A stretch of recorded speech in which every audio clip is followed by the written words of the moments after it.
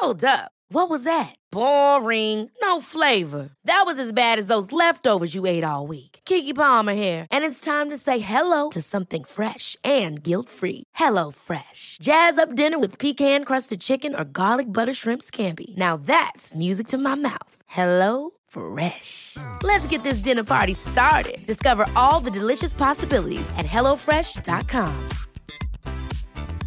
Hiring for your small business? If you're not looking for professionals on LinkedIn, you're looking in the wrong place. That's like looking for your car keys in a fish tank. LinkedIn helps you hire professionals you can't find anywhere else, even those who aren't actively searching for a new job but might be open to the perfect role. In a given month, over 70% of LinkedIn users don't even visit other leading job sites. So start looking in the right place. With LinkedIn, you can hire professionals like a professional. Post your free job on linkedin.com/people today. Life is full of what-ifs. Some awesome, like what if AI could fold your laundry? And some, well, less awesome, like what if you have unexpected medical costs? United Healthcare can help get you covered with Health Protector Guard fixed indemnity insurance plans. They supplement your primary plan to help you manage out-of-pocket costs. No deductibles, no enrollment periods, and especially no more what-ifs. Visit uh1.com to find the Health Protector Guard plan for you. The truth is the most convincing story that maps onto reality, and that's why the central narrative is falling apart. Right now in the United States, people should not be walking around with masks. We must see the central narrative for the fiction that it is. We are Americans. While elections are sometimes messy, this was a secure election. The founders began the fight for human liberty and self-governance, and it's up to us to finish the job. I tell you what, we are in a truth emergency right now. This is the end game.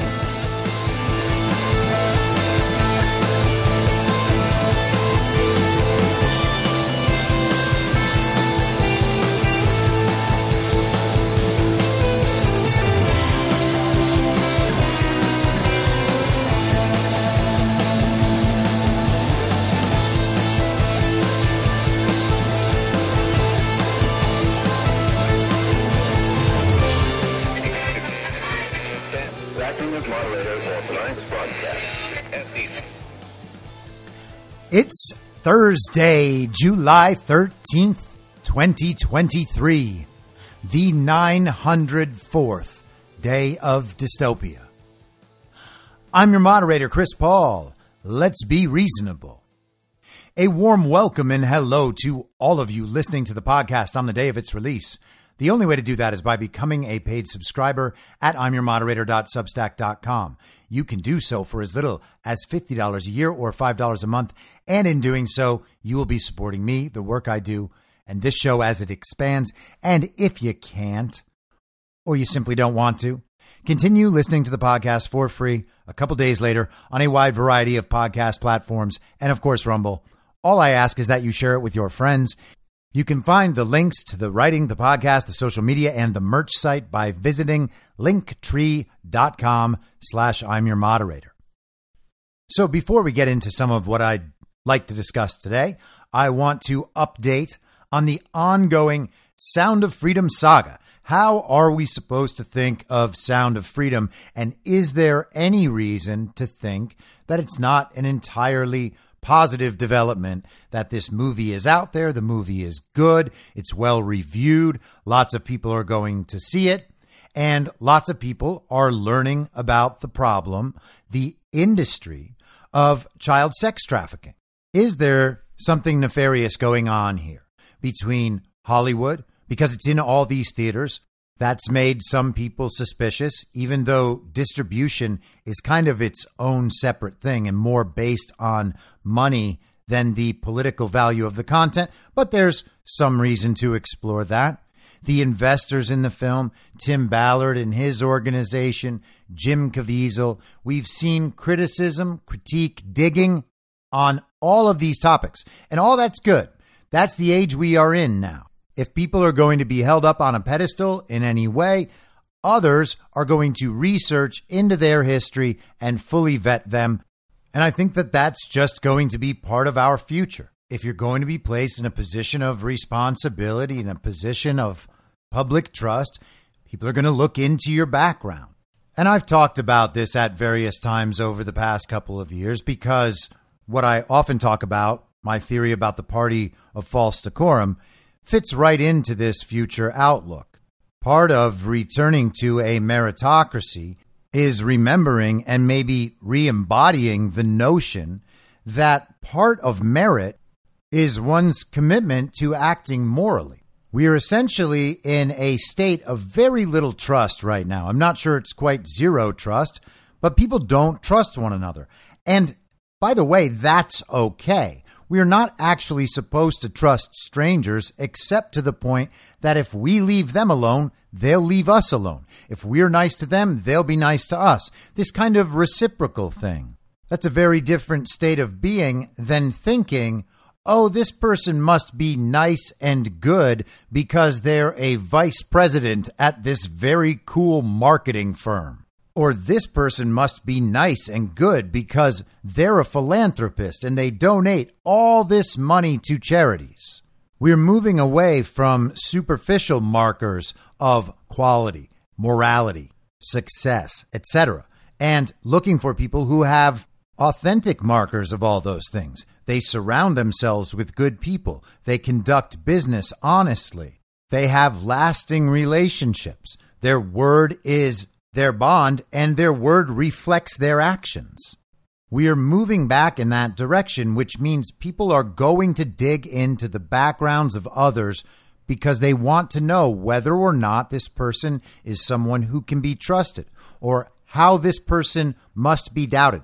How do we need to keep an eye on this particular person? There will probably be an over-adjustment toward this, and maybe that's what we're seeing to some extent now, kind of its own sort of cancel culture, but on things from the past that someone has actually moved beyond and tried to change and make better, with a history of doing so and a commitment to doing so. And that'll probably be an unfortunate outcome of this new learned behavior. We actually do have to find out who these people are. The vast, vast majority of society abandoned that responsibility completely, assumed that journalists were doing that and you could just trust the journalists. Well, no, it turns out you might want to look into the journalists too, because they're connected to one another. They're connected to systems of power, and nepotism operates in that field. Agendas, corruption, and compromise operate in that field just like anywhere else. We deprioritized actually knowing who we were doing business with and who we were placing in positions of public trust. So we're going to return to that notion, probably overshoot that. Maybe we're seeing some of it now, and then we'll draw back. Because the more deeply we investigate people and the more unreasonable we are with our judgments, depending on what we find, opens us up to that same system. And so people are going to decide for themselves what it is they care about, what they're willing to forgive, and whether or not mistakes in someone's past can be forgiven for a person in a certain position of public trust. Maybe it matters more that you've spent decades in political corruption and are now facilitating an international sex trade than being a reputed playboy 40 years ago. Now, in the false reality, that doesn't work. The very best people in the whole wide world patted themselves on the back for going out and voting for Joe Biden, the man who has spent a corrupt 5 decades in politics, who is facilitating an international sex trade and has his own creepy sexual thing for a very long time, which was proven in interviews from the 70s, just as it was in his daughter's diary. The guy who is all over countless videos sniffing and groping children. That's the guy who is held up as a good and decent man because he had racked up tons of points within the party of false decorum. In a state of total inversion within the false reality, Joe Biden really is one of the best men to ever live. And Donald Trump would have been within the party of false decorum, but Donald Trump has been exiled from the party of false decorum. You see, Donald Trump had all the points over there, and he's also got a whole lot of points in the actual meritocratic reality as well. And that's why he's such a much more powerful force than Joe Biden. So I don't see any point in the near future when people are going to cease looking into the backgrounds of these people. The problem is when we have these little markers that if we see them, we are absolutely certain immediately that that person is bad forever. And here's a great example of that. Whenever we see World Economic Forum or a World Economic Forum young global leader, any connection to the World Economic Forum, we immediately think, oh, that guy is bad forever. Now, the World Economic Forum is absolutely terrible. It's basically the Prussian Nazi regime's Chamber of Commerce, or their Bureau of Economics, if we want to sound basically as communist as possible, which of course they are. But no matter how terrible it is, being associated with it in some way at some point is not in itself conclusive proof that the person being discussed is actually terrible themselves. Donald Trump has spoken before the World Economic Forum. Vladimir Putin was a World Economic Forum young global leader, as were all sorts of leaders. Elon Musk has been at the forum. All sorts of people that most of us think might be playing an absolutely critical role in what is happening right now have been at some point associated with the World Economic Forum. So if you were researching these people in relation to the World Economic Forum, all of them would be hits. But you can see quickly how crazy it would be to write them off forever just due to that association. It's good. It's reason to be suspicious. We should always be skeptical. We should always do our homework. But that fact in itself is not proof beyond a shadow of a doubt. And it's not even close to that, to be honest. Being involved with the forum and dealing with the forum has been a fact of life for a while now. And how the forum describes their relationship with these people is not the doing of these people. So it really is hard to know. That is a negative fact about a person from their history. That's all it is. You put it in the negative column, and then you look to see if there's anything else that supports that analysis and that conclusion. And that sort of thing gets really difficult when you're talking about a guy like Elon Musk, who has ties to the Chinese Communist Party. Tesla has been marketed as a solution to climate change, so he has ties to the climate agenda.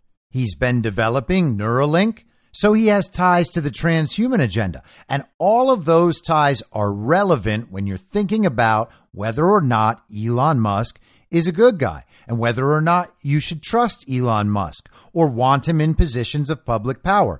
All of that is eminently sensible, but it still doesn't mean that Elon Musk is a bad guy because we just don't know. There are a bunch of bad things. There are a bunch of good things. No one should be trusting people like Elon Musk. He's the richest man in the world. He's extremely powerful. He's well connected politically. He's also a total wild card. Pretty hilarious. And there are people out there who don't like the fact that he is not as serious as they would like about a whole range of subjects.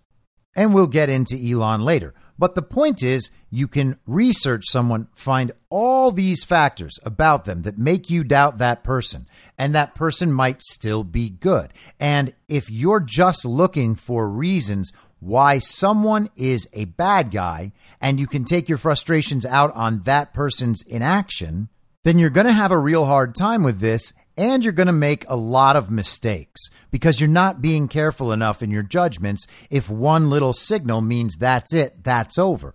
And again, I get it, especially when there are a bunch of things, like with Elon. But the point is, you can just observe all of this. You don't need to make a judgment on whether he's good or bad and then view every piece of news about him, every news story, through that lens.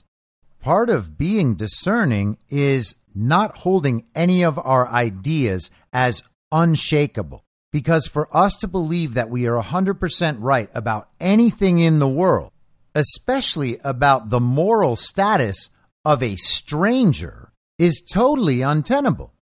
Pretty much all of us have been dead wrong about really important things over the last few years. And all of the people who have recognized that are likely awake and working toward happy and productive lives, while all the people who think that they have been right about everything the whole time are really losing their shit. These people are having existential crises. You might notice them angrier than they were before, or engaging in more vices than they were before. Maybe they drink more. Maybe they're doing drugs. Maybe they're having tons of irresponsible sex. They kind of know it's all going downhill, but they think if they're riding the wave, then it's not going to go downhill for them. Their lives are so great, nothing's going to change that. There are some people out there who think they've been right the whole time, but they're not going to have a good time. So we know we're not going to be 100% right about what we're perceiving and observing in the real world, no matter how connected to reality we are. And so ultimately, knowing that, anything that we are certain of is at some point an act of faith. And so for many people, the only thing they're certain of is God. And if that describes you, then wonderful. But beyond that, there's nothing in this world that we can be 100% certain of. Everything is a matter of our perspective, and we can have that perspective shared by a great number of people to the point where we are able to interact with these parts of our existence in the same way, knowing that there will be consistency to this interaction. It's always going to work the same way. And so we can have a great amount of trust that our judgments are correct in that situation relative to that object or event.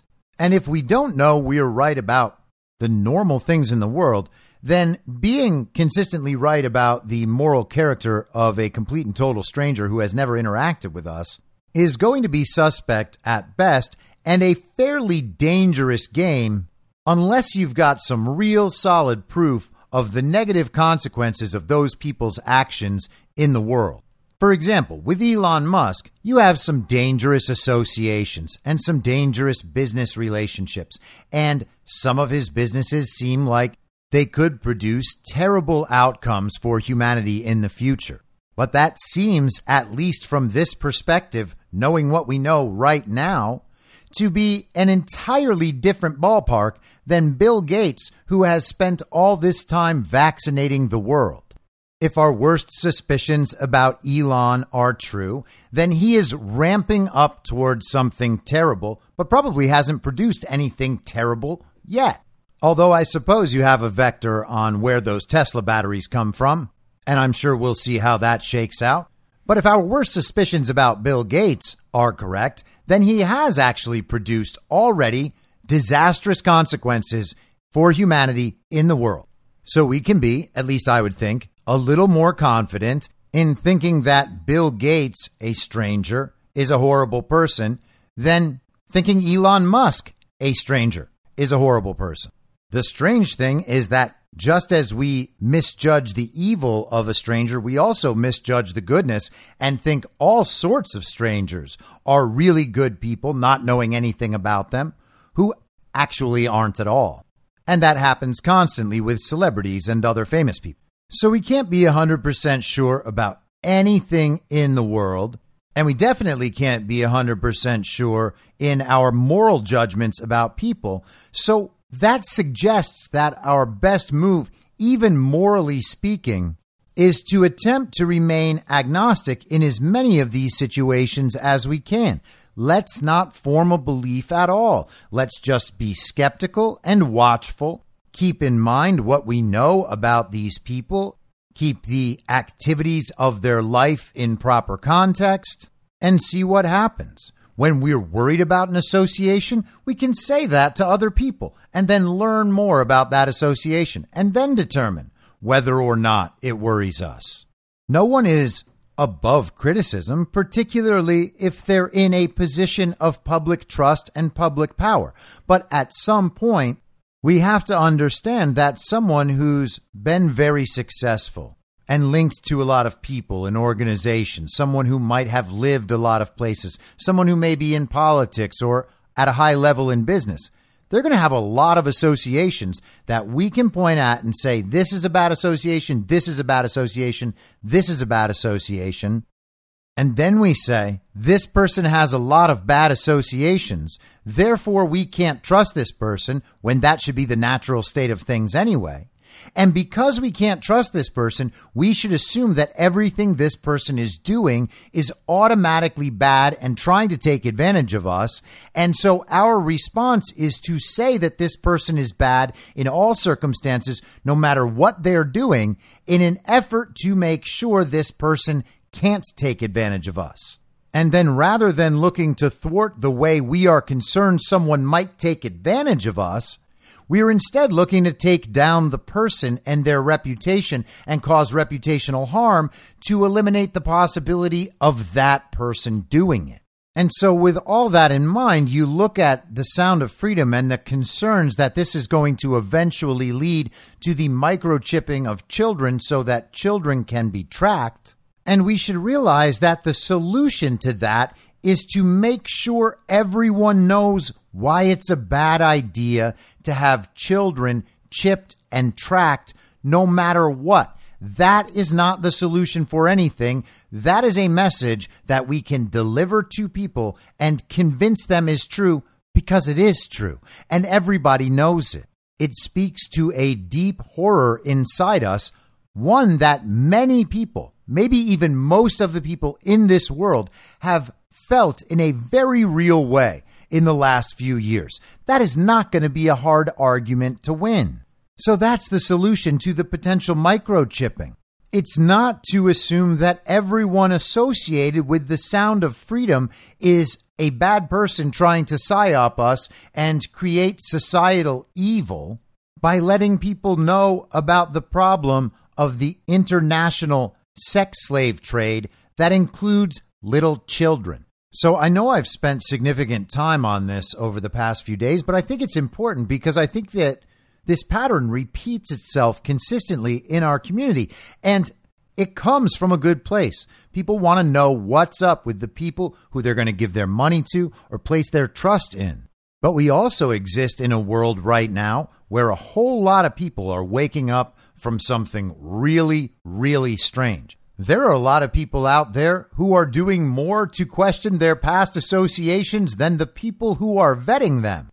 And the truth is, there are a whole lot of people in this country who have made bad business deals or cheated on something or someone or had any number of events in their past that they regret.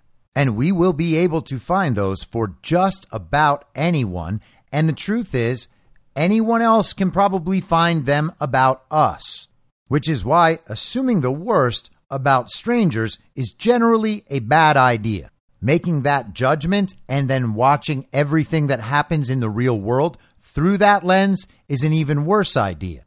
And then the most important thing, as I mentioned yesterday, is that these are the cards on the table. We can't complain for new cards. We can't turn the table over and leave. This is the situation we find ourselves in, and we have to deal with it. So the best way to deal with it in the long run is to be as thoughtful as we can be about it right now. So we've basically had 3 different reactions to this movie. People love it and think it's really great, its message is really important, and that people might connect to this and wake up to this deep, dark problem that is real in our world. Then we have the mainstream reaction that says this problem may exist, but it's not nearly as widespread as these crazy people think. All of the people associated with this movie are trying to lie to people and trick them. The subject matter of this movie is a product of dangerous conspiratorial thinking and disinformation, yet another massive problem in our society caused by the exact same people again. Why are these people always trying to ruin our lives by bringing up these facts about the world that, yes, are facts, but just, you don't have to make such a big deal out of them. You're going to ruin our lives like this. And that's basically where these people are at. That's really what they're saying. Hey, stop telling us about these bad things. We read an article a while back that says you're crazy and this isn't that big a deal. And I'm not experiencing it, so it's not a big deal to me. Now shut up. Joy Reid is on. And then the third reaction was the black-pilled reaction, where people are saying, yes, this is obviously a real thing in the world. It's an important thing, which is why there shouldn't be Hollywood movies out there exploiting this, running psyops on people, trying to demoralize them by showing them, look, here's how evil the world is. You can do absolutely nothing about it. So just leave civilization and focus only on yourself. There are too many associations we can find with this movie that suggest something negative, even though we can't substantiate that. And because there's nothing you can do about this, it's better not to give these people your money because they're not going to fix the problem either. And somehow that is not supposed to be demoralizing. But anyhow, to add to your ability to make this critical judgment, it was announced this morning that there would be a screening of Sound of Freedom at Bedminster, hosted by Donald Trump. He released a statement today. A picture was added of Donald Trump standing next to Eduardo Verástegui, one of the producers of the film and one of the actors in it. Trump is standing there, as he often does, with thumbs up and a big smile on his face, and Verástegui had his hands down by his sides with a fairly blank look on his face. Make of that what you will. The statement from Trump reads, President Donald J. Trump, 45th President of the United States of America, will host a screening of the film Sound of Freedom at Trump National Golf Club, Bedminster on July 19th, 2023. The screening will be attended by club members and supporters. Sound of Freedom grossed $41.7 million in the first week of its release and opened at number 1 in Texas, Florida, and Arizona theaters. The feature has taken the nation by storm, beating out Disney's Indiana Jones and the Dial of Destiny in July 4th movie ticket sales, despite appearing in far fewer theaters, securing the top position in the box office for the day. The film, which is being distributed by Angel Studios, was produced by Mexican filmmaker Eduardo Verástegui and stars Jim Caviezel. Verástegui, who was previously appointed a member of President Trump's Advisory Commission on Hispanic Prosperity, and who has continuously advocated for a strong and vital bilateral relationship between the U.S. and Mexico, emphasized the importance of coming together as a society to address this pernicious evil and eradicate child trafficking. The film is based on the true story of federal agent Tim Ballard's mission to save children from child sex traffickers in Colombia. Liberal media outlets like the New York Times, Los Angeles Times, and the Hollywood Reporter have refused to review the film, while publications like Rolling Stone, Washington Post, CNN, and The Guardian have trashed the film and mocked the millions of moviegoers who purchased tickets to screenings. In his first month in office, President Trump said he was, quote, prepared to bring the full force and weight of our government to end human trafficking, and signed an executive order directing federal law enforcement to prioritize demolishing the criminal organizations behind forced labor, sex trafficking, and child exploitation. President Trump's leadership resulted in a 14% increase in human trafficking convictions in 2017 over the prior year. In 2017, President Trump's Director of National Intelligence raised the issue of human trafficking to a top priority for America's intelligence agencies.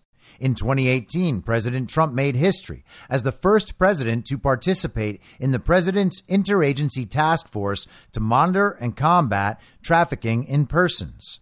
As president, Donald J. Trump took historic steps to end human trafficking and protect the innocent. In January 2020, President Trump recognized the 20th anniversary of the Trafficking Victims Protection Act and signed an executive order on combating human trafficking and online child exploitation in the United States, creating the first ever White House position solely dedicated to combating human trafficking. In 2019, President Trump invited Tim Ballard to the White House to share his experiences and highlight the importance of President Trump's border wall. President Trump built over 450 miles of robust border wall and instituted strong immigration policies like Title 42 to thwart these horrific crimes from occurring across America's southern border. And Trump added on the tweet with the video of Tim Ballard speaking about the human trafficking problem at the border and talking about how in the areas of the border with President Trump's wall up, the human trafficking problem had been solved in those locations. It made traffickers more likely to attempt to make it through official checkpoints where many of them were caught. It also notes that President Trump will be joined at the screening by Eduardo Verástegui, Jim Caviezel, and Tim Ballard. So how does that change your judgment? President Trump is helping to promote this film. He is hosting a private screening at Bedminster. He has a picture there from CPAC with Eduardo Verástegui. He is smiling and giving a thumbs up, and Verastegui's hands are down to his side with a blank look on his face. That is the communication from Trump about this movie. He describes what the movie is about. He says a bunch of nice things about Verástegui and Ballard. He includes Ballard's statements from that meeting. And he goes after the media and how shameful they've been in their coverage of this film. But I think the most important part was him stating his record on human trafficking, because his record stands alone. And what does that mean? What does it mean that that problem was not solved prior to Trump? It didn't just begin a few years before Trump got there and become so massive that Trump, with as much as he could do, couldn't solve it all the way. Now we've got Biden opening up our borders, facilitating the trafficking of people and drugs and weapons and who knows what else. It turns out that once again, like on most other subjects, Donald Trump is the only person in a position of power who can legitimately be trusted to be working on the people's behalf relative to this issue. There is no one else out there. And so while Trump has that reputation and has that experience and that record to point to, he is also vouching for the film and the people surrounding the film. Now, again, maybe people have their doubts about President Trump. They're skeptical about President Trump and his motivations. And that's certainly okay. But whose word means more in this judgment? Donald Trump's word with his record and with his association with these very people? Or the word of people like Owen Benjamin and Ian Smith? And again, I don't fault them for being doubtful, but looking at it now, President Trump, with his record on the issue, his focus on the issue, his desire to make sure that issue is solved, he is going to bat for this movie. He's promoting it. He's hosting a screening. He's saying nice things about the people involved with it. Does that mean more than a couple of internet influencers who did some research and understand the context in which this is being released? I would suggest that Trump's word means a great deal more than either one of these guys. And again, maybe they're doing this with all the best of intentions, and maybe, just maybe, they're even right, though I don't think so. I would imagine that almost everyone listening to this podcast had the same reaction that I had, which is immediately, oh, this kind of actually gives me a reason to doubt Owen Benjamin and Ian Smith. Now, maybe they're just being edgy and contrarian, and I can appreciate all of that, of course. And maybe they do have legitimate and genuine concerns about these connections that they have made. But are we really going to pretend that they have some great insight to this issue or to the psychological effects of film that President Trump is unfamiliar with? Does he not understand the human trafficking problem well enough? Well, that's not possible. Does he not want to fix it as much as these guys? Well, that's not possible either. Does he not know about how they're going to go microchip kids? Well, nope. He would know about that, and he would be sure that that would never happen on his watch. So who can more reliably and credibly weigh in on what Sound of Freedom actually is? Those guys or Donald Trump? I would suggest that it is President Donald J. Trump. And if you're like, yeah, but you would say that about anything.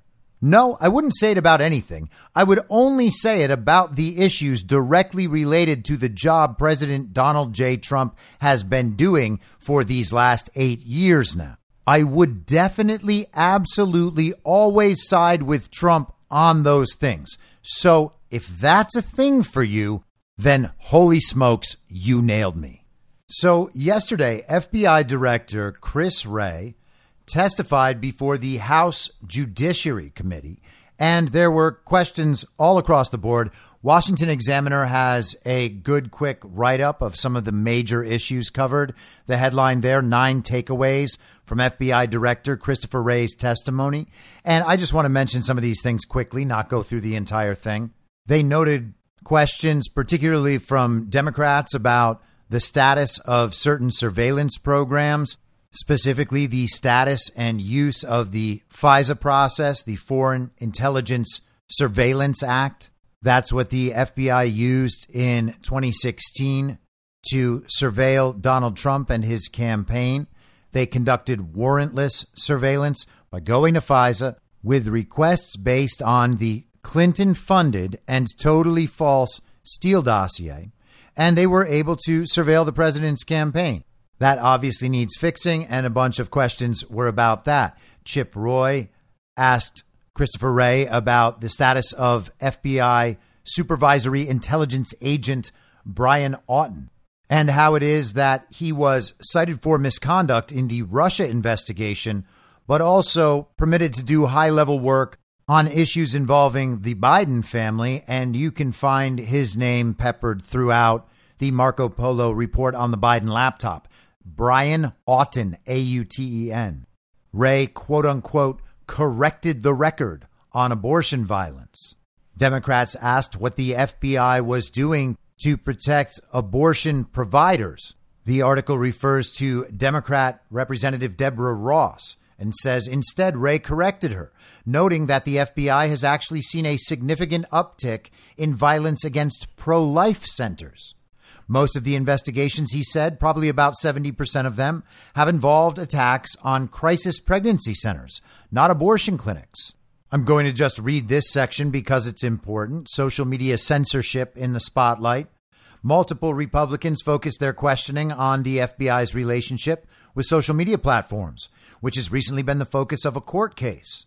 A judge ruled earlier this month that the Biden administration must cease communications with social media companies and said in an order that the federal government's efforts to get content removed from social media platforms may have constituted a significant violation of free speech rights. Wray denied that the Bureau had done anything wrong. The FBI is not in the business of moderating content or causing any social media company to suppress or censor content, Wray said. While acknowledging that the FBI did in some cases flag content it wanted removed to employees at social media companies, Wray argued that the efforts didn't constitute a free speech violation because social media companies could have chosen to disregard the FBI's requests. So that answer, framed that way, is clearly unsatisfactory. There obviously should not be requests for censorship to quote unquote private companies from the FBI or anyone else associated with government.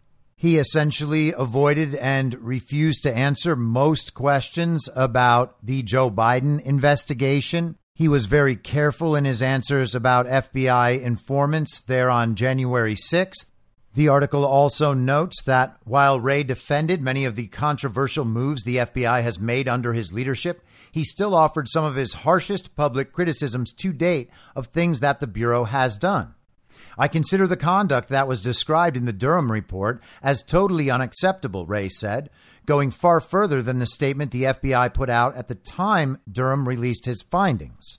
And if you'll remember, we discussed that very brief statement on the show. They basically said, we're sorry about these problems, but we've put in all these solutions that are going to make sure everything is solved. Wray also distanced the FBI from a memo one of its field offices wrote about ways to infiltrate the traditional Catholic community in search of illegal activity. I was aghast and ordered it removed from FBI systems, he said of the memo. That product is not something I will defend or excuse. And that was just another of the instances we've seen of federal law enforcement targeting the perceived political opposition to the illegitimate regime in power.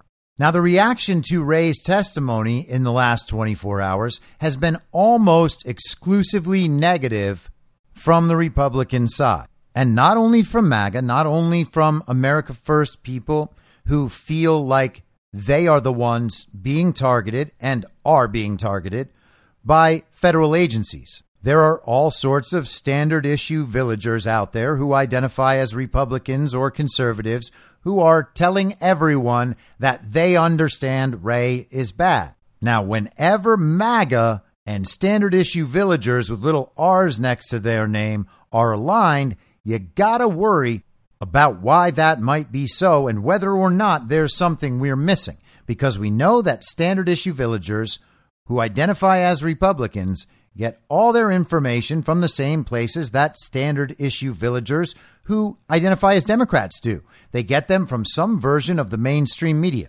whether those are the big networks like CBS and ABC and NBC, or the cable news channels like Fox and CNN and MSNBC, or if they're the external sort of mainstream networks like the Daily Wire or whatever that is on the uniparty left. Now, if we know they get their information and their opinions from those places, and we know all of those places disseminate the central narrative on behalf of the global regime, then we can assume that the global regime has some stake in this narrative of Ray bad, if for nothing else than providing credible, controlled opposition for fans of the uniparty right, standard issue villagers who identify as Republicans. So the Democrats are saying that the FBI are the greatest people ever. All of the Republican complaints are totally unfounded. They're going to ask Christopher Wray questions that make him look good. They're going to ask Christopher Wray questions that make him look bad and make their priorities seem threatened by Christopher Wray so that they are even bigger victims than before. In fact, they're the real victims, not the people targeted by the FBI on quote unquote the right. And then you end up with MAGA and standard issue villagers who identify as Republicans agreeing that Christopher Wray is very, very bad. Now, it's weird for MAGA and the mainstream right to align on something important because in a very critical way, we're in total opposition to that. Our interests should not align that often because beyond anything, they are part of the uniparty. They are the controlled opposition of the Democrats, and we find ourselves falling in line with the viewpoint of the controlled opposition of the Democrats, thus making ourselves part of the controlled opposition, bringing us under control to the extent that we prioritize our allyship with the uniparty right. We want to stay on their page because it increases our numbers, and we think that means we're more powerful that way. But that's actually false. We are most powerful when we are most committed to the right thing, not when we compromise that thing for some pragmatic concern about needing allies on the uniparty right.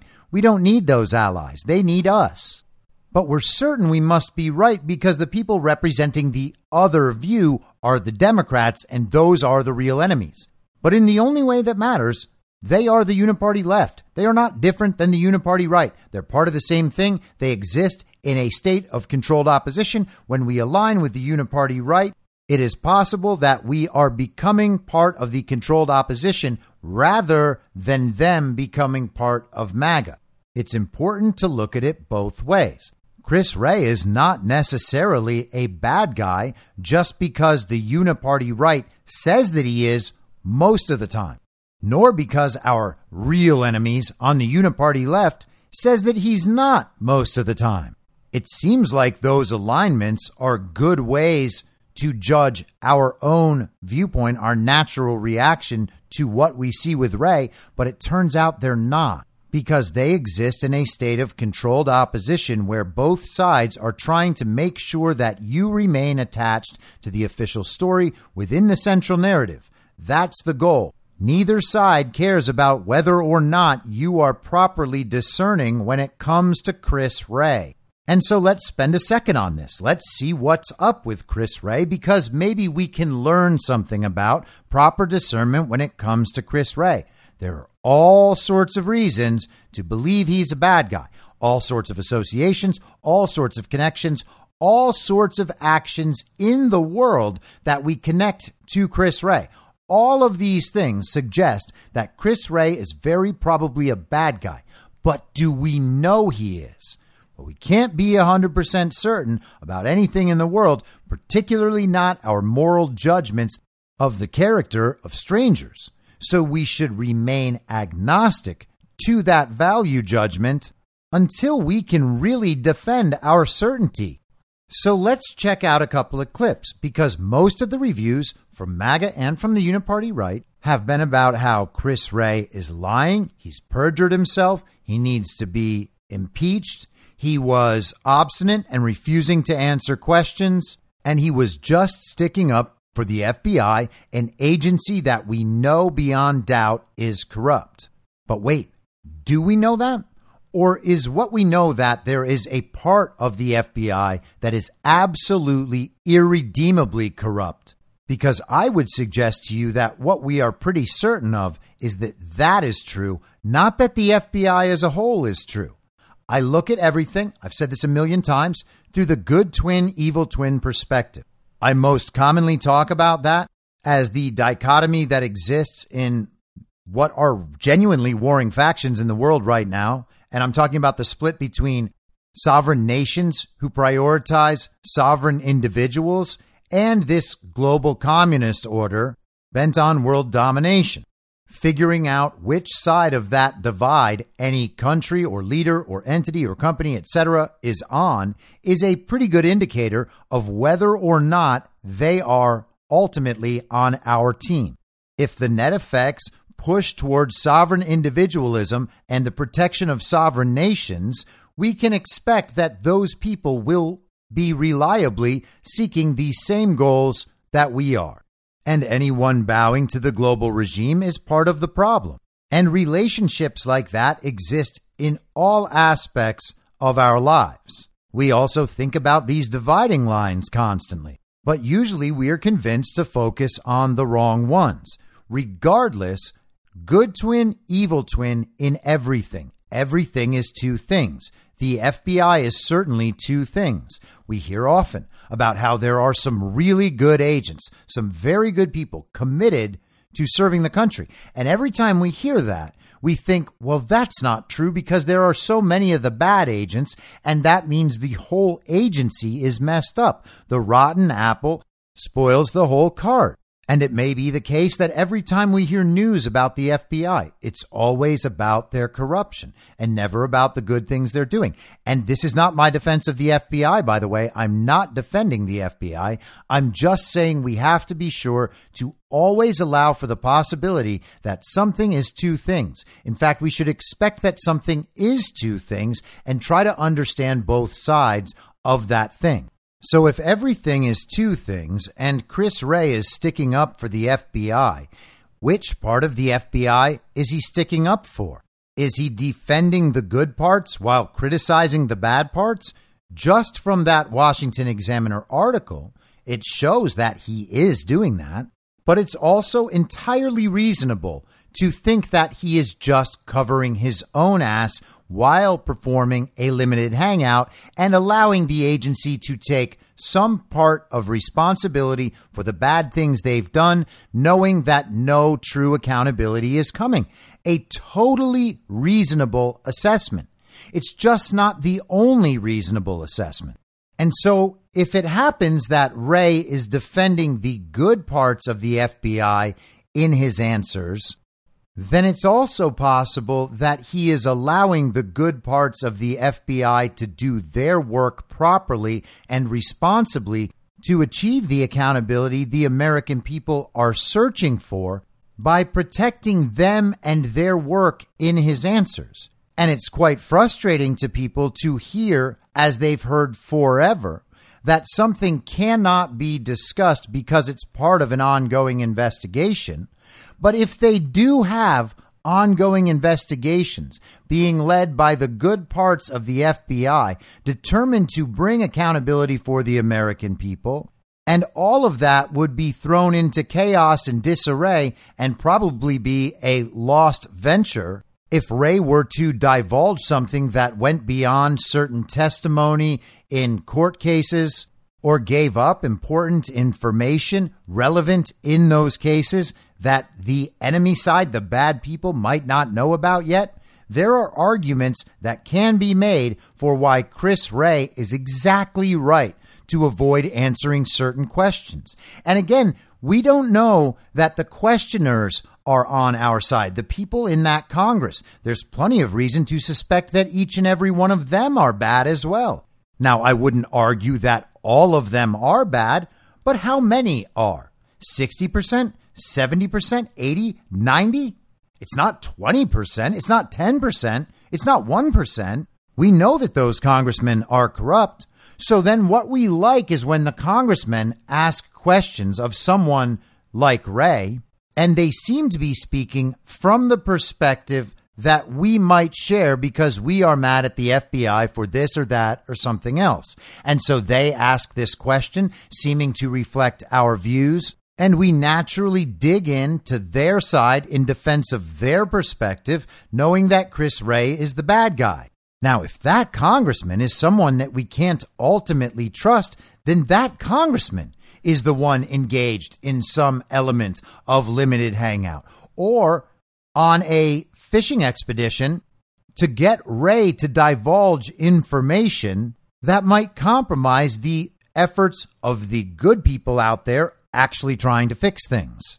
So because of our own prejudices that we have dug into and doubled down on relative to Chris Wray, we might miss the entire tenor of the back and forth and end up supporting the wrong side, the side where if we were being careful and discerned what was going on, we'd actually reverse our support. Now, again, I'm not telling you how to think about Wray, and I'm not convinced on how I think about Wray. And I'm certainly not trying to besmirch the two congressmen in the clips I'm about to play. All I'm trying to say is the best way to approach this material, and it's a practice that you have to get into over and over again, is to attempt to strip away all those preconceived notions about who these people are and just listen to what's going on. Now, the first one here is Andy Biggs. Here, and please don't distract here because we're focusing on those who were there in an undercover capacity on January 6th. How many were there? Again, I'm not sure that I can give you that number as I sit here. I'm not sure there were undercover agents on scene. I find that kind of a remarkable statement, Director. At this point, you don't know whether there were undercover federal agents, FBI agents in the crowd or in the Capitol on January 6th. I say that because I want to be very careful. There have been a number of court filings related to some of these topics, and I want to make sure that I stick within what's in. I understand that, but I thought I heard you say you didn't know whether there were FBI agents or informants or human sources in the Capitol or in the vicinity on January 6th. Did I misunderstand you? I thought that's what you said. Well, I referred very specifically to undercover agents. Yeah. And so are you acknowledging then there were undercover agents? As I sit here right now, I do not believe there were undercover agents on scene. Now, the Badlands guys had an interesting discussion on this on Devolution Power Hour last night. And Kyle, Just Human, is one of the people who has kept my mind open to the possibility that certain people like Christopher Wray or like Mike Pence might not be the bad guys we at various times might have thought they were. And I'm not 100% sure that he's right in every case, but I think there's definitely something to what he's saying, and I think it warrants us taking these kinds of comments seriously. Now, it's probably everybody's immediate reaction to hear that and be like, what? We know that place was crawling with federal agents and undercover agents and informants or confidential human sources. We know that all of that was there. There was FBI. There were other agencies. There were undercover police. We've seen the videos. We've heard the stories. We've heard the testimony. We know that that's not true. Except if you listen to it, if you really listen to it, listen to the words, there's kind of a back and forth going on there between him and Biggs. And I'm not sure that this was kayfabe, but I think most of us have a strong degree of trust for Andy Biggs. He seemed like a warrior on the front lines these past few years. He certainly got to the point where we might give him the benefit of the doubt, by and large, that he is fighting the good fight in all situations. And what he's doing here is essentially conflating all of those things that I just mentioned into the same thing: undercover FBI agents. That's what his question was about. He made his question specific, and Ray answered it specifically and multiple times specified that that's what he was answering: undercover FBI agents. Ray says he doesn't think there were undercover FBI agents. Does that mean that there weren't normal FBI agents who were not working undercover? No, that's not what he said. Normal FBI agents, not undercover, could have been there. That wasn't in the scope of the question, nor was it in the scope of Ray's answer. Could there have been confidential human sources, informants? Absolutely, but that wasn't in the scope of the question or the answer. Could there have been undercover agents from other agencies? Yeah, there could have been, but that wasn't in the scope of the question, and that wasn't in the scope of Ray's answer. Christopher Wray is there to give truthful testimony that will go on the congressional record and subject him potentially to future claims of perjury. Andy Biggs' comments will go on the congressional record as well. These people need to be accurate in their language. We would all love it if each one of them went in there and just sounded like I sound on my podcast and just lit into these people, because people like Chris Wray feel like the enemy and we want everyone to light him up at every possible opportunity. We want the entire country to know what we know, but that's not how these things work, and that's not how these things are supposed to work. He is supposed to go in there and testify for the congressional record and tell the truth. And to the extent that he's hiding anything, if him doing otherwise would compromise cases and the chance for accountability down the road, then we don't want him doing that. Now, that clip is being covered as one of Chris Wray's dirty lies in his congressional testimony. But was it? I would say no, it wasn't. And again, I'm not trying to defend Chris Wray or the FBI. I know a lot of my very smart friends think that Chris Wray is going to be proven to be a good guy. I'm not sure that's so, because I have a different way that I look at these things and a way I think that things are possibly going to wind up. But they might be totally right. And in the instance where they are, I'll have wanted to know that before and not be surprised about it at some point of great revelation. And that means that if I don't consider that they might be right now and just think that I'm right in thinking that Chris Wray is the enemy, then there's a good chance I'm going to make the wrong call a whole lot, because my judgment of Chris Wray is going to become a foundational misunderstanding. And it's going to make it really difficult for me to make proper judgments with that as a foundational misunderstanding. If I simply refuse to view that testimony through the lens of Chris Wray being a bad guy, the problem immediately goes away, and I'm able to look at that situation as objectively as I can. Now, I'm not saying I'm going to eliminate all my biases in every situation. I'm just saying my character judgments of a stranger should not be the sort of thing that I stick to so faithfully that it's going to misguide all my other judgments. Now, here's another very interesting clip. Did Joe Biden take payments from Burisma or any other foreign companies as vice president, president, or private citizen Biden? As you may know, there is an ongoing investigation being led by the U.S. Attorney in Delaware, Mr. Weiss, appointed by President Trump in the last administration, that our Baltimore field office is working with, and I would refer you to him as to what, if anything, can be shared. So the president is under investigation. I'm not going to confirm or speak to who is or isn't under investigation for what. I'm simply going to tell you. So he's not under investigation? I didn't say that either.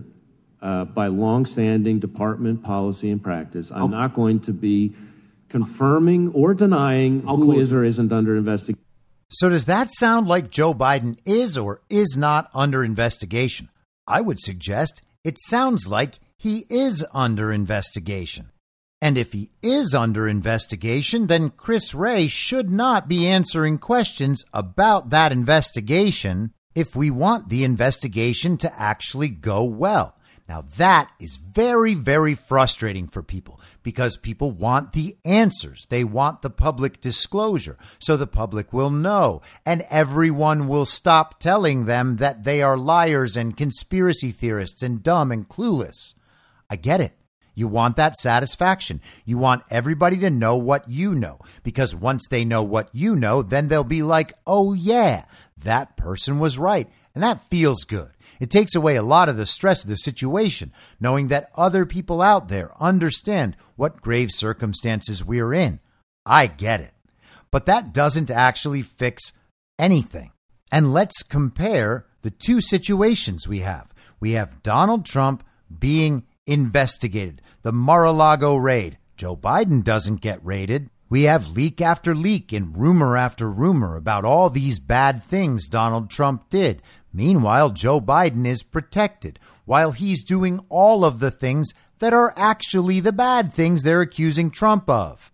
Then we have Trump indicted by this lunatic, Jack Smith.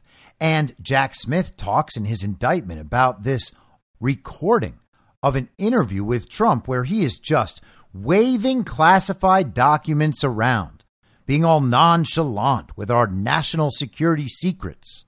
And then that recording comes out and everybody realizes almost immediately, hey, that recording that they made so much of, that's kind of a joke. And the whole case is kind of a joke. Espionage Act? What? Those documents were declassified and Donald Trump kept them as presidential records, which he had every right to do. There's no crime there. He wasn't selling our secrets to the Russians. He was waving around a magazine article in front of reporters. How can it be that we are the ones being accused of supporting a criminal while the actual criminal is the other guy and the people supporting that criminal are the ones accusing us? It's all so unfair. It's all so unjust. When will this accursed period ever end? And the truth is, probably in the next couple of years, and then some version of it just goes on forever. And such are the mysteries of life. But it feels totally unfair that one person is being treated one way, one person is being treated the other way.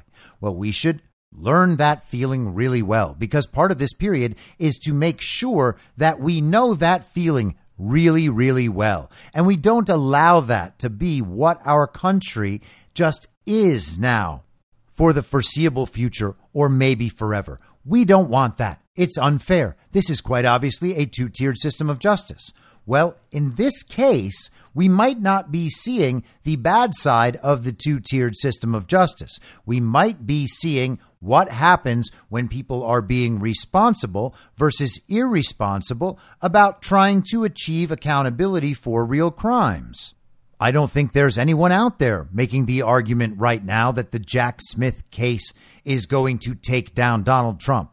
They did it for a couple of weeks, but everybody kind of got over it, and now nobody acts like that's really going to happen. We discussed some of the latest Rasmussen numbers yesterday. Americans are probably at their highest point of distrust for these corrupt institutions that they've ever been. And a big part of that is this clear, obvious story about the two-tiered system of justice. But if everything is two things and Wray is only defending the sanctity of this investigation and protecting the good guys at the FBI trying to get this work done, rather than the opposite take, then he's doing what we want him to be doing, despite the fact that it is totally unsatisfying for us. It actually does matter what the reality is. It's not just about our feelings, especially not feelings that are all produced through the lens of our character judgments on a complete and total stranger. Now, pair that with this reaction from Darrell Issa. Darrell Issa has been in Congress for a pretty long time. You can probably find tons of bad associations with Darrell Issa. I don't know where I come down on Darrell Issa. If I had to guess, I would say he's part of the Uniparty, as we discussed before, part of that controlled opposition. But let's hear what he has to say and think about whether it makes sense with this other potential version of Chris Wray, and if it doesn't, what it makes us think of Darrell Issa. I was shocked. I was shocked that the director, in light of outside reports and IG reports, would continue denying stifling free speech of Americans. I was also shocked that he would not admit or deny whether he had individuals working for him that entered the Capitol on January 6th. It was a straightforward question. I didn't ask for names. I asked simply, were there one or more? And he wouldn't answer. And I think that's very telling to the American people. Thank you so much. Thank you. Now, is that very telling? What does it very tell us? It doesn't really tell us anything. It tells us that there are a number of potential conclusions we can draw. We cannot be certain about any of those conclusions, so we should think about it, not react emotionally, not look at this through the lens of a character judgment of a stranger, and then ultimately just keep it in the back of our head as a little puzzle piece. Figure out where that puzzle piece maps onto reality. We don't have to decide what everything is all the time. We can just simply notice things. Oh, that's there now. Chris Wray kind of admitted that Joe Biden himself is under investigation.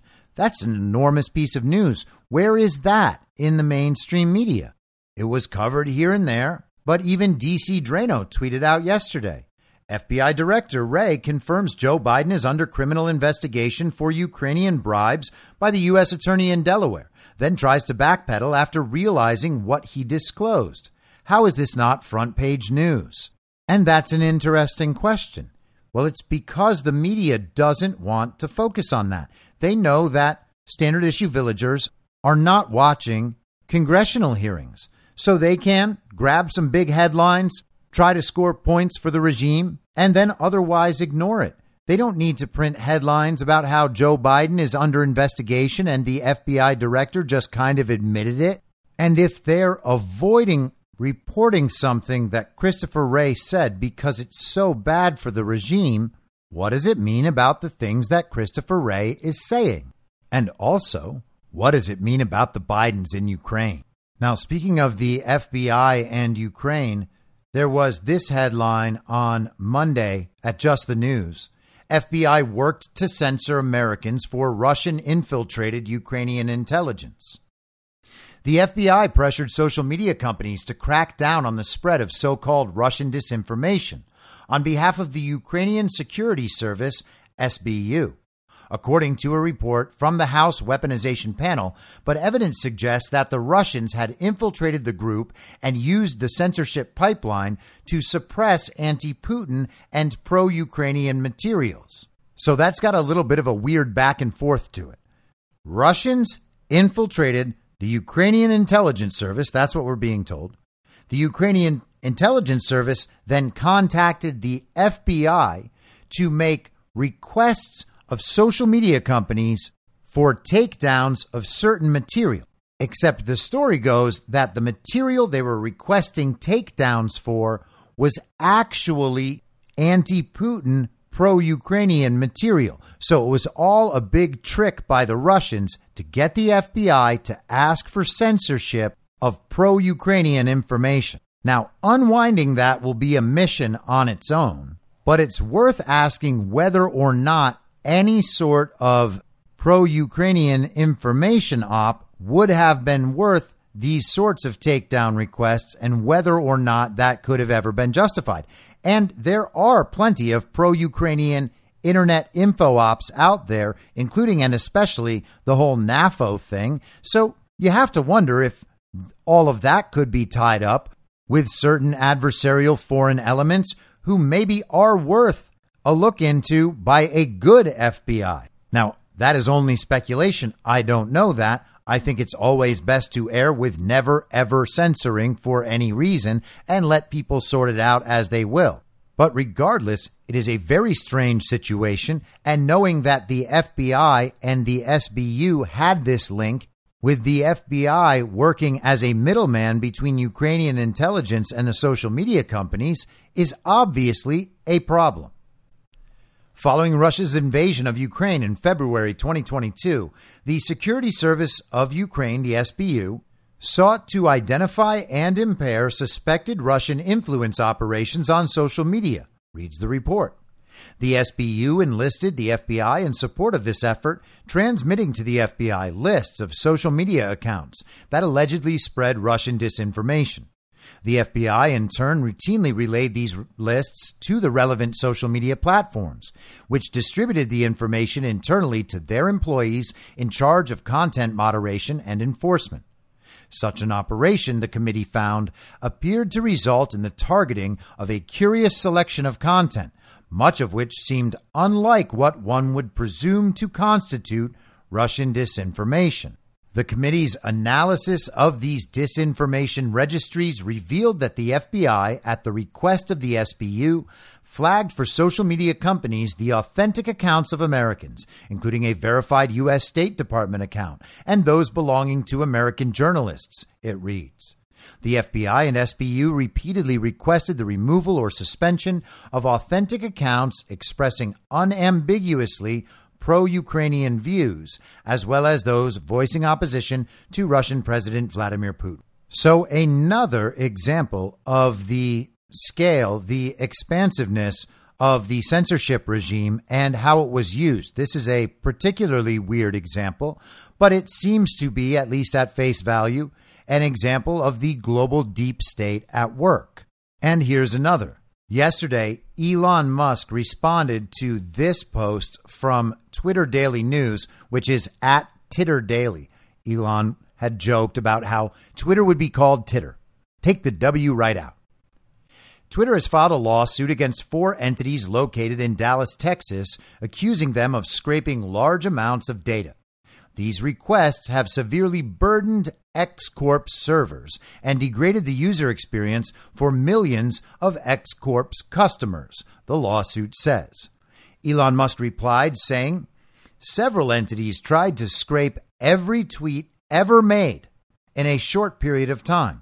That's why we had to put rate limits in place." And you'll remember that I discussed this last Monday. MJ Truth had an interesting post on Telegram.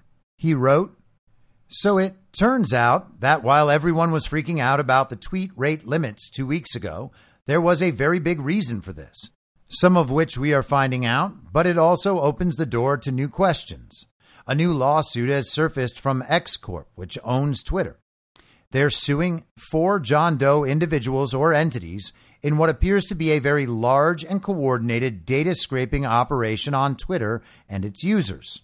The interesting part about this lawsuit is that they state the claims against defendants were filed in Dallas County because they allegedly committed acts with entities that maintain data processing facilities in Dallas County, Texas, including, on information and belief, unlawfully scraping data associated with Texas residents. X Corp is seeking monetary relief of more than $1 million. Twitter was not able to identify who or what entity was doing this, but identified 4 IP addresses. Now, if you think about all of the social media, all of those various data sources, all pumping every bit of data and information into one common system, where an algorithm, an AI, would analyze all of this information and then repurpose it to manipulate the people who are in fact feeding it the information. We have this system. Information goes in, information goes out. And it's an exchange between that system and the people, the collective mind of the people, the cognitive infrastructure. We have all this information being fed into the same place. And then something changes last year. And people know my views about Twitter and Elon's relationship with them, Twitter's relationship with the government. I think all of these things have been the same thing throughout, and Elon is just the face of Twitter as a government contract. But regardless of that, if you believe the common view that exists in the mainstream that Elon Musk simply bought the greatest information weapon in the history of the world for $44 billion from people who don't need $44 billion, well, okay, then Something changed last year, and Twitter is no longer a part of that system. And because that threatens the cognitive infrastructure, because the cognitive infrastructure is breaking down, they try to fix and replace it. And last week, Meta released Threads. Threads is the Facebook version of Twitter. That's what they want it to be. Except, of course, they are only pushing their narrative forward. The celebrities and influencers right at the front, all of them repeating the slogans and keeping people attached to the central narrative.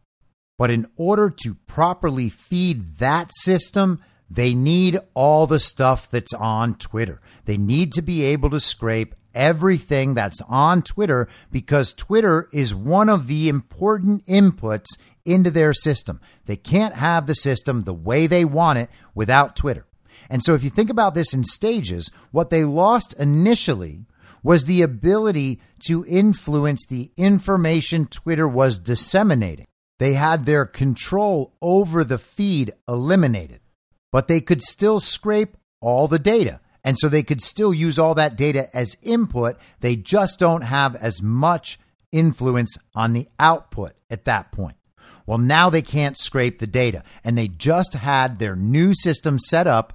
Their new fully controlled output structure was back in place, and they were just taking the input from all that scraped Twitter data and feeding it into this other system where it could be fed out in the ways that they like through Threads and the other platforms that remain under their control. Well, now they just got their system of input from Twitter taken away and removed from their control. It sounds like Elon's people probably tracked every single bit of that, which is why it's already in this lawsuit. As I stated last Monday, my only reaction to the situation aligned with one of Mike Benz's professionally informed potential explanations, and that take seems to track exactly with this emergent reality. Elon Musk was not trying to make it so that color revolutionaries in France trying to destabilize the country on behalf of the global regime were not able to communicate. That's what we were told Elon was doing. Big bad Elon was making it impossible for these very peaceful protesters in France to communicate. Except they weren't peaceful protesters, and they didn't have a just cause, and they were committing violence, and they were destroying and looting stores, and they were burning down the city. And it seems like Elon's move has absolutely nothing to do with the French riots, the color revolution, whatsoever. And so the people who want to go after Elon in every situation or support the global regime in every situation, or for the people who think that Elon is bad from all of his associations, probably made the wrong judgment in that situation. Now, am I 100% sure I'm right? No, I'm not. But I think the scales are tipped pretty far in my direction, and so I'm going to go ahead and stick with my position, while those people either realize they were wrong or doubled down in their wrong position. Or hey, who knows? Maybe I'll just be blindsided by the whole thing. But have a listen to this clip. This is Elon Musk on Twitter Spaces yesterday discussing his relationship with China. On the China front, I'm kind of pro-China, and I know this makes it sound like, well, do you have all these vested interests in China? I'm like, I have some vested interests in China, but honestly, I think China's underrated. I think the people of China are really awesome. And there's a lot of positive energy there, and I think they kind of want the same things that people in America do. And that's not to say that there aren't some very significant disagreements, and there's obviously going to be a significant challenge on the Taiwan question, like a very significant challenge. I do have this theory about prediction, which is that the most entertaining outcome, as seen by a third party, not the participants, is the most likely. That's really not necessarily the best thing for those involved in it. Like, you could be watching a World War I movie while people are getting blown to pieces, while sipping a soda and eating popcorn. Not so great for those in the movie, but it is entertaining, which does suggest there's things are probably going to get hot in the Pacific. So hopefully not too hot, but things are going to get hot, and hopefully we can get past that and get to a positive situation for the world. Aspirationally, we're all on Team Humanity. It's going to get spicy.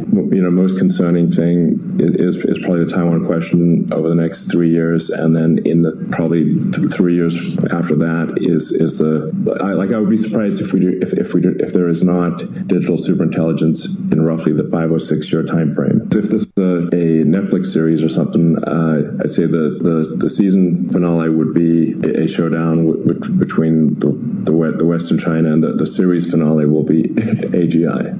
So think about what he just said in China. He has some vested interest there. There's no doubt. Everyone in a position of considerable influence at an international level has some vested interests in China and some vested interest in the outcome of what happens in China. He says he has a lot of respect for the Chinese people, the Lao Baixing, and that's a good thing. He should have respect for the American people and the Russian people and the South African people, the people of all the countries. The Chinese people certainly aren't our problem. There are 1.4 billion Chinese, and I think it's something like 90 million in the Chinese Communist Party. So I would think that sounds potentially like 1.3 billion allies and 90 million enemies who those allies can successfully stomp. But the future of China is important, and there are some issues to worry about, including that Taiwan issue. Now, if you're looking at all of this, believing that Elon Musk is evil and that China is evil, then we have some really difficult foundational misunderstandings here that are going to guide us toward obviously wrong outcomes and hamper our ability to properly discern what's happening here. Is the CCP bad? Yes. But China was also a one-party state and still to a large extent is. So therefore, every politician will at some point have been part of the CCP and have supported the CCP. What happens when America fully understands what the uniparty is? Does that mean that every politician ever in office throughout the existence of the uniparty was part of the uniparty or an enemy? Maybe it does, but I don't think it necessarily does. So should we assume that every CCP politician in China is necessarily an enemy?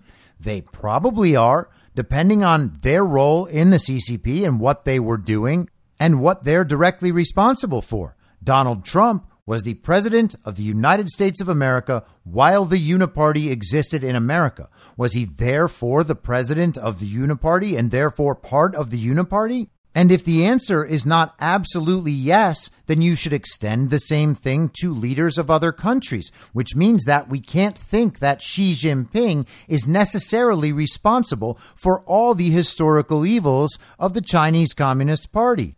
Now, I'm not saying he's a good guy. I certainly don't know.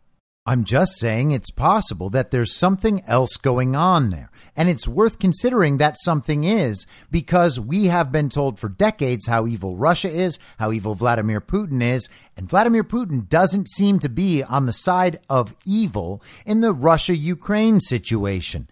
And if you haven't reached that conclusion now after a year and a half of watching it, I honestly don't know what to tell you.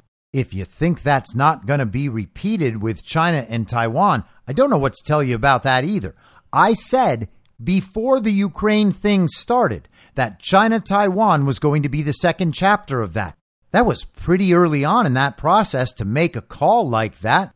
But that analysis still tracks. I could end up being right about that. And if I am, then that's a rather critical perspective to have when we are looking at China and Taiwan and we begin to hear American politicians and American corporate interests and American citizens start supporting an American military effort in Taiwan against China to maintain the independence of Taiwan, even though our policy is a one China policy that says already Taiwan is part of China. Seeing China as purely evil does not help us navigate this situation. Neither does seeing Xi Jinping as purely evil.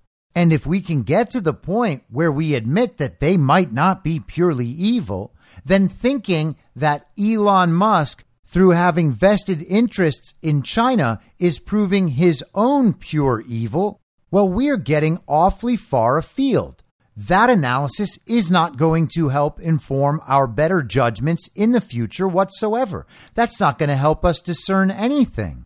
All we'd be doing is mixing up a series of totally inconsistent and totally unsupportable takes from the mainstream media. We would just be picking and choosing which things support our view of China as evil and our view of Xi as evil and our view of Elon as evil. And that gets us nowhere other than to the point where we are confirming our bias and our character judgment about a complete and total stranger. That does not make any sense, and we are bound to wind up making bad judgments. Maybe it won't be on this issue. Maybe your judgment is correct on this issue. But thinking that way is going to lead to bad outcomes in the future on a regular basis, probably the majority of times, if not every time. And the truth is that there are downsides to that kind of thinking and making these sorts of value judgments in the wrong ways. Owen Benjamin and Ian Smith seemed for a day or two like they had uncovered these important revelations about Sound of Freedom, and they were alerting everybody. Not only are they the most careful and the smartest to have gotten all this information, but they're good and strong enough to go out and tell people all of this information, even knowing that they were going to run into some emotional resistance from people. And hey, to the extent they were doing it in good faith, that's a good thing. Now, over this time, Trump remains almost entirely silent about the entire situation. He posted one post on Truth Social saying that his friend Ben Carson recommends that people go see that movie. That's nothing too strong. Trump didn't go all in immediately for Sound of Freedom, and that's a good thing. Because if he had, then Sound of Freedom, the movie, would have become all about Donald Trump immediately. That would have been the story. It wouldn't have been these crazy articles about how it's QAnon adjacent. It would have been Trump-supported movie about child traffickers is completely misinformation. And if you hate Trump, definitely don't go see this movie. And Trump, of course, knew that. Anybody could predict that outcome. So Trump stayed quiet. He stayed out of it.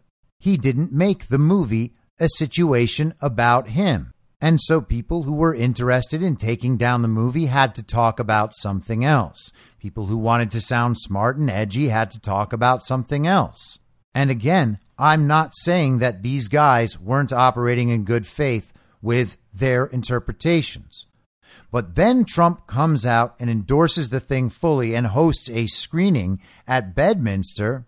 And now you've only got to wonder about all the people who were out there spreading the counter-narrative viewpoint. And again, not mad about the counter-narrative viewpoint. I think it has its own sort of value.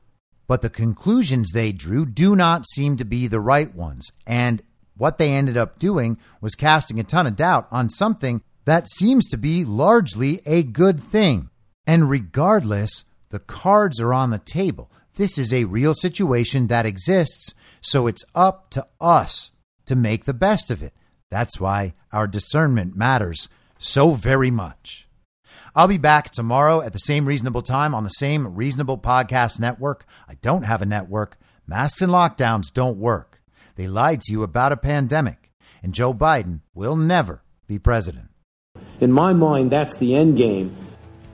If you're listening to this episode for free, you can support me and support the show and the work I do by signing up for a paid subscription at imyourmoderator.substack.com. You can do so for as low as $50 a year or $5 a month. Comes out to under a quarter per episode, and you'll blast right through the paywall for all of the writing. The merch store is www.cancelcouture.com, and you can find everything else by heading to Linktree. Linktree.com/I'mYourModerator. And I'll see you soon out on the range.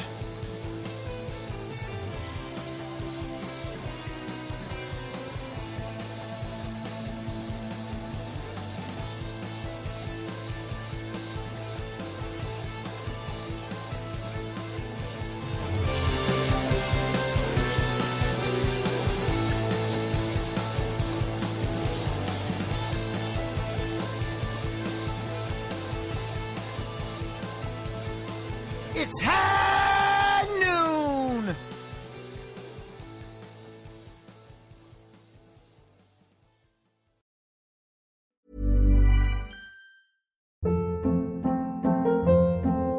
Hold up. What was that? Boring. No flavor. That was as bad as those leftovers you ate all week. Keke Palmer here, and it's time to say hello to something fresh and guilt-free. Hello Fresh. Jazz up dinner with pecan-crusted chicken or garlic butter shrimp scampi. Now that's music to my mouth. Hello Fresh. Let's get this dinner party started. Discover all the delicious possibilities at hellofresh.com.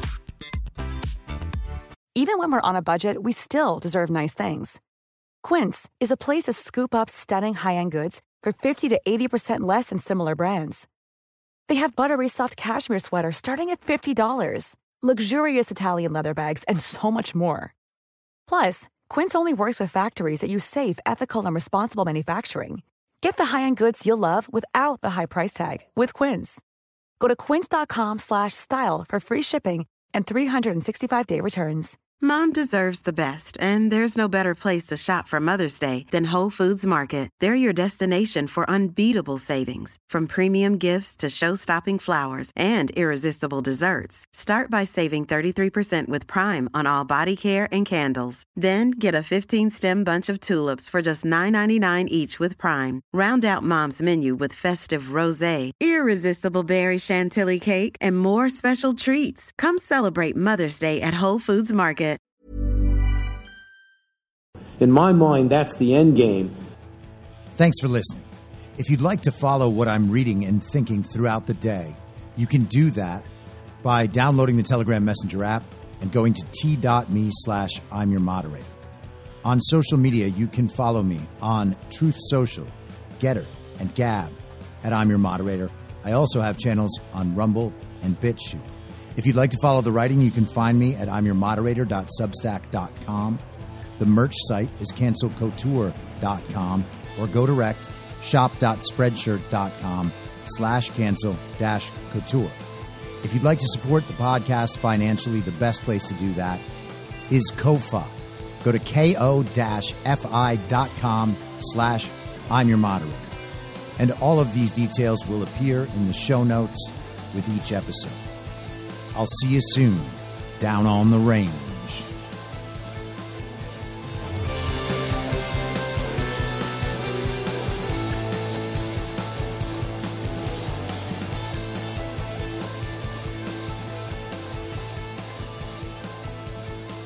It's high!